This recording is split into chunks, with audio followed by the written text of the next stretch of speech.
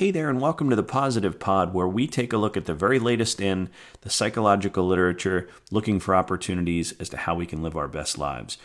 My name is Dr. Mike Walsh. I'm going to be your host. I am a clinical associate professor at the University of South Carolina School of Medicine, and I've been a licensed professional counselor for the last 15 years, as well as a certified rehabilitation counselor, and I'm happy to share what I've learned over the years with each of you. Welcome. We're glad you're here.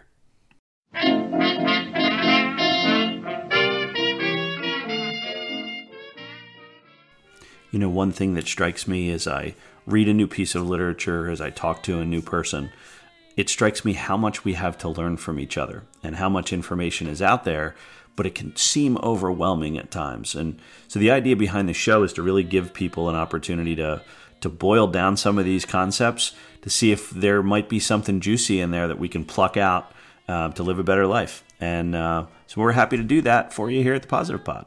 You know, as a lifelong humanist, I've always been attracted by this idea that human beings' freedom lies in their ability to make new meaning of information. And sometimes in life, that's the only freedom we have. That's the only way we can respond.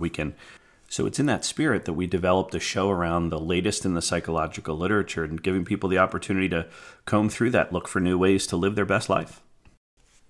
You know, when we started this show back in 2020, there were just a couple of things that I thought, hey, wouldn't it be cool if we could share one or two of these pieces that either people have shared with me or that I've learned from clients over the years, or sometimes I'd be reading something in a journal and I think, wow, you know, this would be really cool. I wish I would have known this way back when, or I wish I would have had access to this kind of information at this point in my life. And so last season, as we were putting it together, we kept coming up with these concepts like, what can positive thinking do for our brain? And then it was, what's the difference between encouragement and praise, and how can we use this? And we did a show on mindfulness and acceptance, and we did one on, use positive thinking in 10 minutes a day.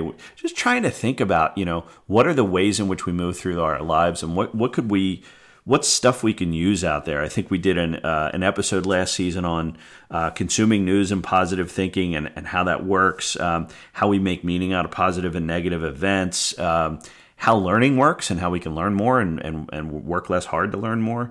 And then we wrapped up last season with a show on loss aversion and how important that is to human decision making. And so as we started to brainstorm a little bit on season 2, we really started thinking intentionally about let's focus on what's going to help people to live their best life. So let's take a look at meaning making. What's the literature around that? So we and our team of researchers went out and combed the literature and found some really great stuff on well-being. We found Aristotle's concept of eudaimonia. What? A lot of people translate that as happiness, and really it means more than that. It means leading the most rich and fulfilled life we can.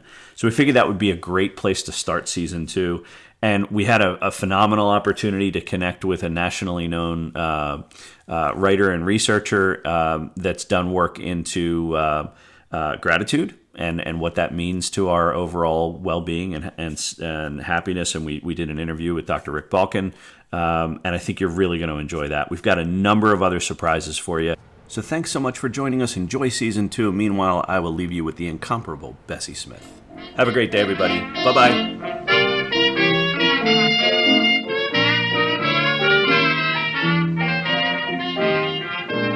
Did you ever sit thinking with 1,000 things on your mind? Did you ever sit thinking with 1,000 things on your mind?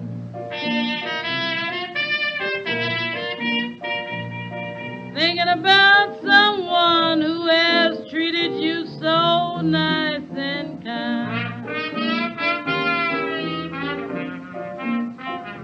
Then you get an old letter and you begin to read. You get an old letter and you begin to read. Got the blues so bad, tell that man of mine I wanna see.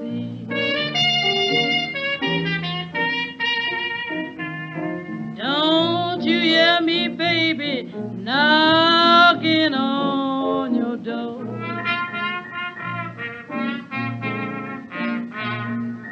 Don't you hear me, baby, knocking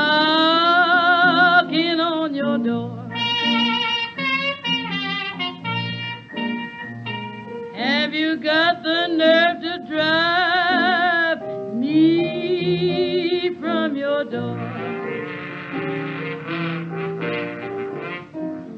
Have you got the nerve to say that you don't want me no more? Have you got the nerve to say that you don't want me no more?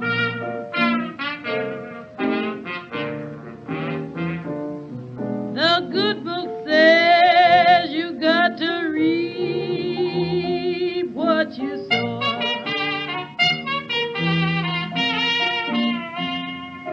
Take me back, baby, try me one more time. Take me